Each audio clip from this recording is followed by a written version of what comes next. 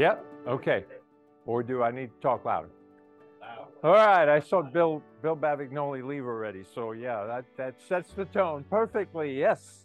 Well, at the beginning of the lunch line in the school cafeteria, there was this bowl of apples, and right next to it was a sign that says, "Take only one. God is watching." And then toward the end of the line, there's this other bowl, and it's filled with brownies. And as two of the students approached the bowl, one looked at the other and said, "Take all you want because God's watching the apples." So I think that we can all agree that it's likely that one brownie per person was the intention, and that taking more than one would be considered disobedient. Today we're going to talk and we're going to explore what God requires of us in regard to obedience. And as always, I'm going to stick to my notes, particularly because the Lord has changed what it is he wants me to say. And this is the third version, and it was downloaded last night. So just bear with me. Father, I just need your help. Holy Spirit, would you give me the words to say? Help me to articulate correctly. And may we all have ears and hearts and minds that are wide open to receive what you have for us today. Next slide, please. So this is a short video of a song that's written and sung by Keith Green. If you've not heard Keith Green, he was a songwriter who was kind of like a John the Baptist type ministry. His thing was calling believers to wake up, repent, and live a life that looked like what they said that they believed. And Keith Green made audiences squirm by saying things like, if you praise and worship Jesus with your mouth and your life does not praise and worship him, there's something wrong. Well, I can personally tell you his songs convict me when I listen to them. So let's take a listen together. And this, I've pulled one off of YouTube, which has the lyrics, just in case you don't know the song and you can't hear the song or the words are too muffled.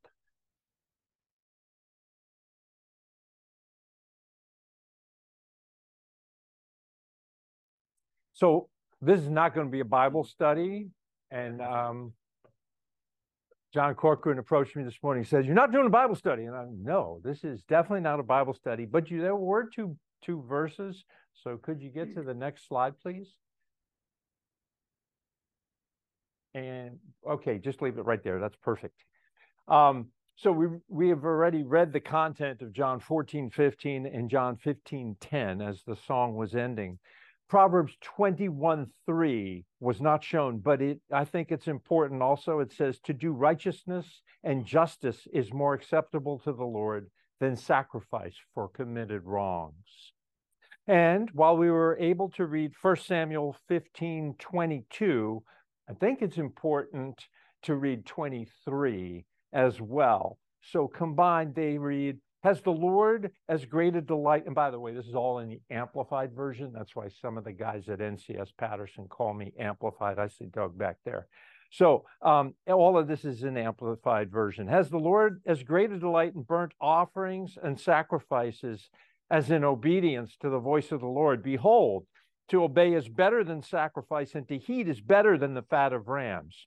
For rebellion is as serious as the sin of divination, fortune telling, and disobedience is as serious as false religion and idolatry. Because you have rejected the word of the Lord, he also has rejected you as king. Well, that pretty much says it all. Because see, when you flip back to verse 3 of that same chapter, the Lord was very clear. He instructed Saul to go strike Amalek and, quote here, and completely destroy everything that they have. Do not spare them, but kill both man and woman, child and infant, ox and sheep, camel and donkey. Saul did his thing. He decided to do what Saul wanted to do rather than what the Lord instructed. And this resulted in the kingdom of Israel being taken from him. So we see there that Saul's disobedience resulted in a pretty horrible outcome for him. Note to self. Remember, when the Lord tells you to do something, it's important to do it. Next slide, please. And could you give me one click, please? Some of you are aware of parts of my story. Yeah, perfect. Which demonstrates the Lord's tremendous favor, despite some poor choices and decisions that I've made, especially in the first 3 decades of my life. I continue to make some extra ones along the way as well. I did, of course, do some things right, but who I am today is completely a result of God's favor and blessing. And even when I was not faithful, He was. And it's that great favor and blessing that enabled me to experience pretty incredible business success, and now to help others as an executive coach and as a career coach. The success is and always has been about Him and not about me, and certainly not because of me. It was because of Him. What I'm going to share with you today is a result of obedience to the Lord's direction on a missions trip, and then again when traveling on business purposes. Could you give me a click? Thanks. The missions component of what I'll share took place because for the last 32 years, I've been part of Bethany Church, which is a 112-year-old church with multiple locations. But the key to the church is the heartbeat of missions. Click again, please. The business piece of this story occurred when I was part of an international organization with brick and mortar offices in 61 countries. And I had 2 roles simultaneously. One was to create and lead a qualitative research business here in the States. And the other was the commercial director for the whole business across all 61 countries. Next click, please. So today's discussion is an example of how our God puts things together behind the scenes, creating something amazing for us if we obey His directives. And in this case, I was the benefactor of tremendous blessings in multiple countries outside of the U.S. because I obeyed His direction. Next slide, please. So the story begins with missions. Bethany Church provides monthly support to 275 missionaries and also contributed financially to 200 additional missions projects, both globally and locally in 2022. And because of the church, so all told, the total giving to missions was $2,252,000 last year. And because of the church's yearly commitment, the missions giving continues to grow. Missionaries, I'm telling you all this because missionaries visit Bethany a lot. And 2 of those missionaries who visited were someone I'll call JB, who at the time was based in Johannesburg, South Africa, and RJ, who was responsible for all Assembly of God missionaries in Asia at the time. And my wife and I, Linda and I, we got to meet them both and got to know them personally at Bethany Church. Next slide, please. Linda and I went to South Africa on a missions trip where we participated in a local pastors' conference. And the Lord used one of my giftings, which was to provide a word of knowledge to one of the local pastors in attendance. Now, that's a gift from the Lord that enables me to kind of read a person's mail and speak about their situation and what the future holds for them. It's not an audible voice that I hear. Sometimes it's simply something that the Holy Spirit will impress on my brain, on my heart, and my mind.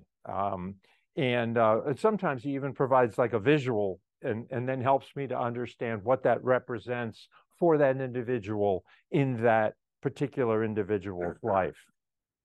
As you might imagine, I get this, I'm in this foreign country. Who am I to give this word of knowledge to this pastor, right? So do you obey or do you not obey? But I decided to be obedient. The pastor immediately began to weep because of the challenges that he had been facing, which were significant. And the word from the Lord filled him with hope and encouragement about the future. And for several days after the conference had ended, we participated in a crusade, which was held in Shishinguve, Giant Stadium, which is located in Schuschenguve, which is a suburb of Johannesburg. And one of the evenings, a local evangelist preached for about 3 hours, and hundreds of people gave their lives to Jesus. At a time of prayer ensued for people that were sick and for hearing loss and for other hearing issues. So I'm up at the platform, I'm praying for this guy, and I put my hands on his ears and started to pray that the Lord would restore his hearing. And the guy just starts running. He just bolts away from me, and he starts running through the crowd. And I'm sure I had a look that was very puzzled and confused. And the gentleman that was standing next to him said, well, he's running all around because when he met with you, he was deaf. He's never been able to hear. But you prayed for him, and now he can hear, and he's just excited and running all over the place. How awesome is our God, right? The man was healed of an inability to hear, and my heart was healed as well because I allowed the Lord to disrupt my thought process of people not getting healed when I prayed for them. So that evening, I was obedient to the Lord to pray for people when I really didn't even believe that the Lord would ever use me in that kind of situation, because my history was every time, well, not every time, but many times when I prayed for people that were ill, they got more ill than they had been before I prayed, and some of them passed away. So you can understand how I felt like, why am I praying for people here this evening? Then later that evening, I also was able to participate in casting demons out of a woman who had been levitating. I don't know about you, never saw anybody levitate before, but she was definitely levitating, growling, foaming at the mouth, flipping all around on the ground.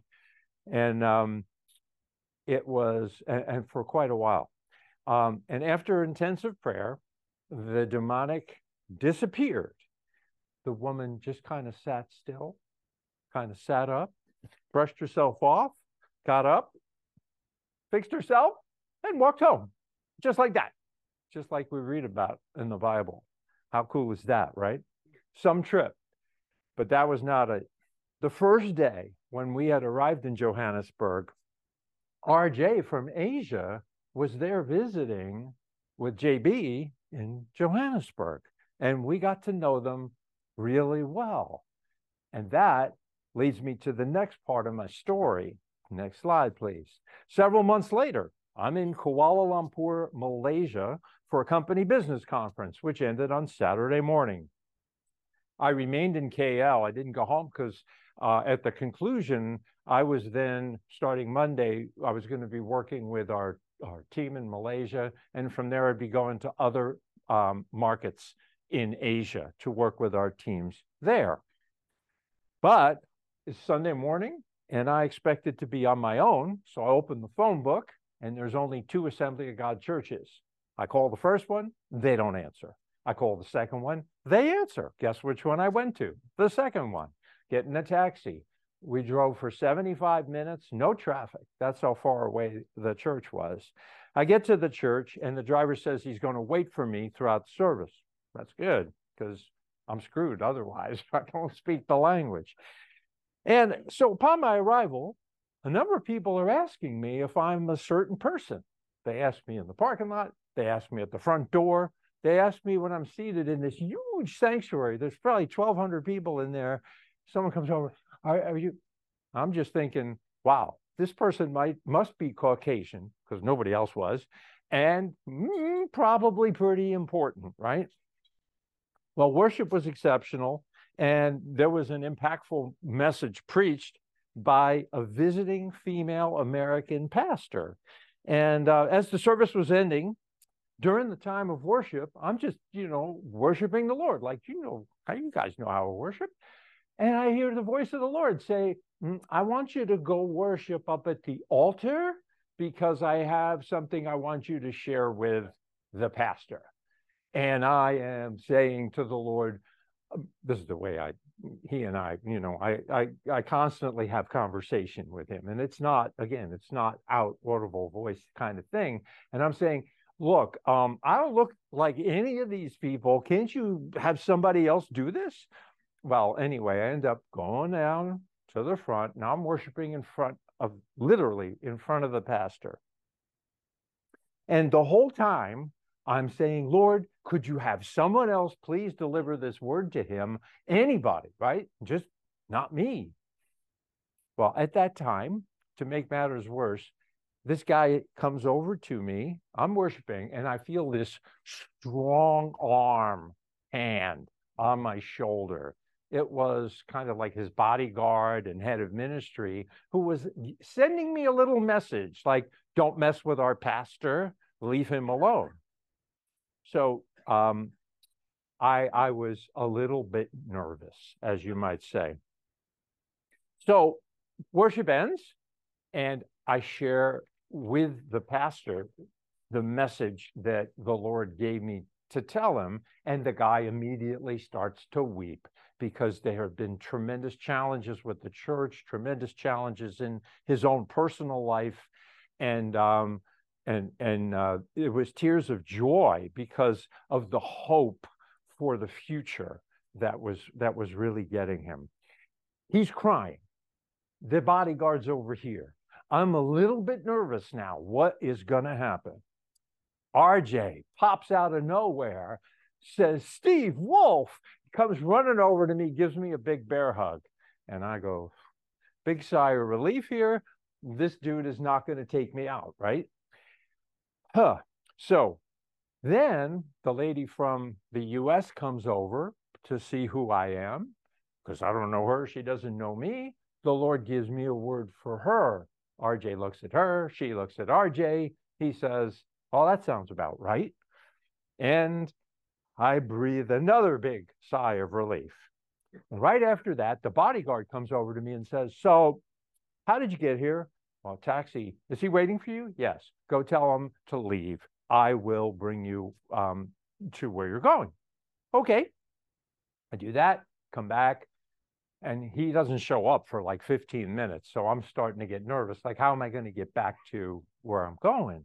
He returns. He brings me to his minivan where his whole family is waiting, takes us to a beautiful restaurant. And it was an upscale restaurant. And the table was round like this, but the table was big. There were 6 of us. The whole top of the table was a Lazy Susan, which they brought at least 20 different dishes out for us to share.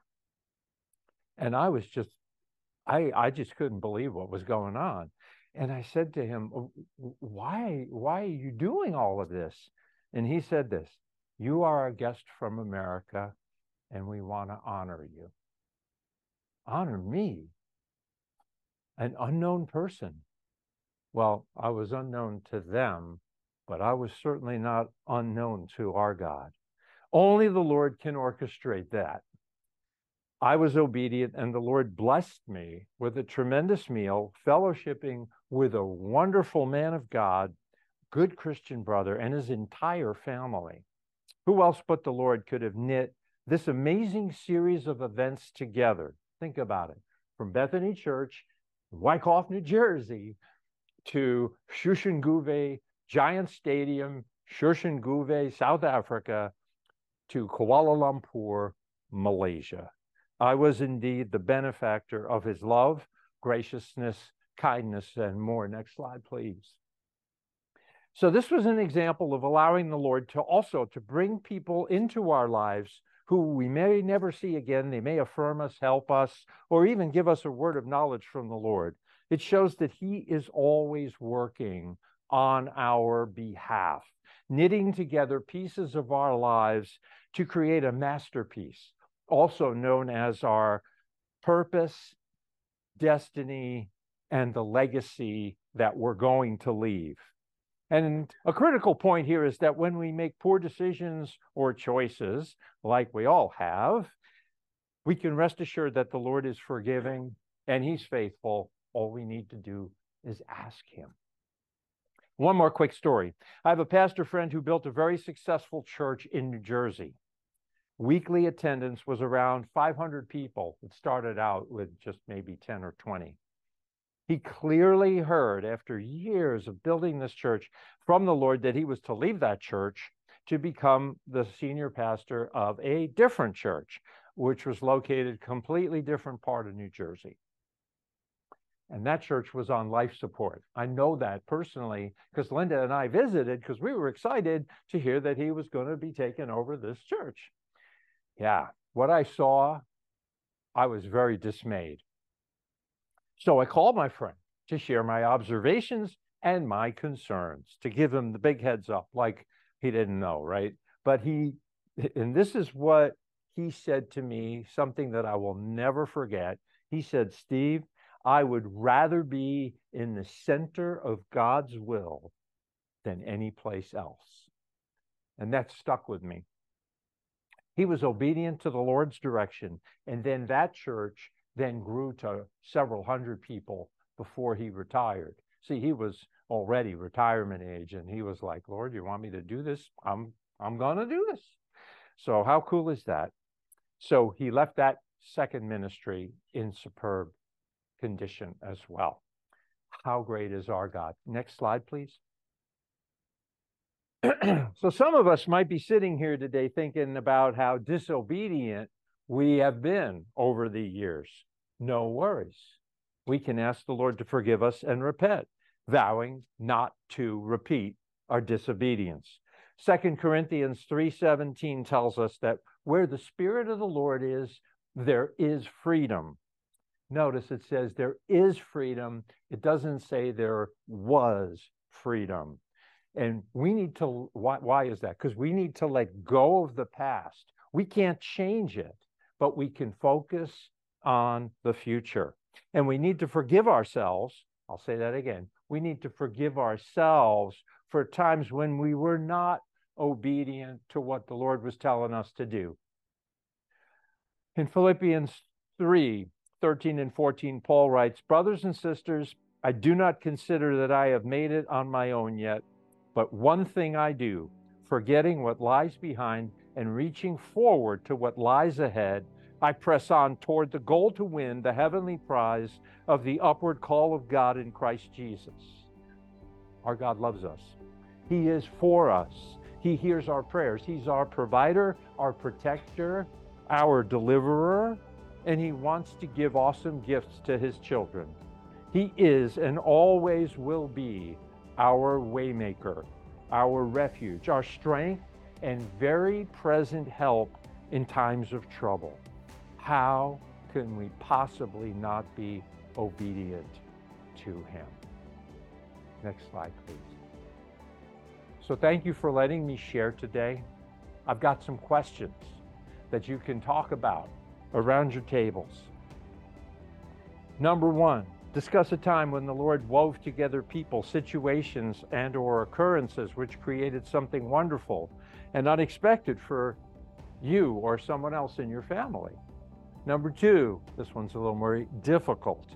Share about a time when you felt that the Lord directed you to do something unusual, uncomfortable, or potentially embarrassing, but you chose not to do it. How'd that make you feel? Did you repent, ask the Lord to forgive you? Have you forgiven yourself? If no to either question, would you like to pray with the men at your table right now to do either? And then how did that experience where you didn't do what the Lord directed you help you the next time you felt that the Lord was asking you to do something that was unusual, uncomfortable, or potentially embarrassing? Were you obedient? We're going to have about 20 minutes to talk, discuss, and thank you. Appreciate your time.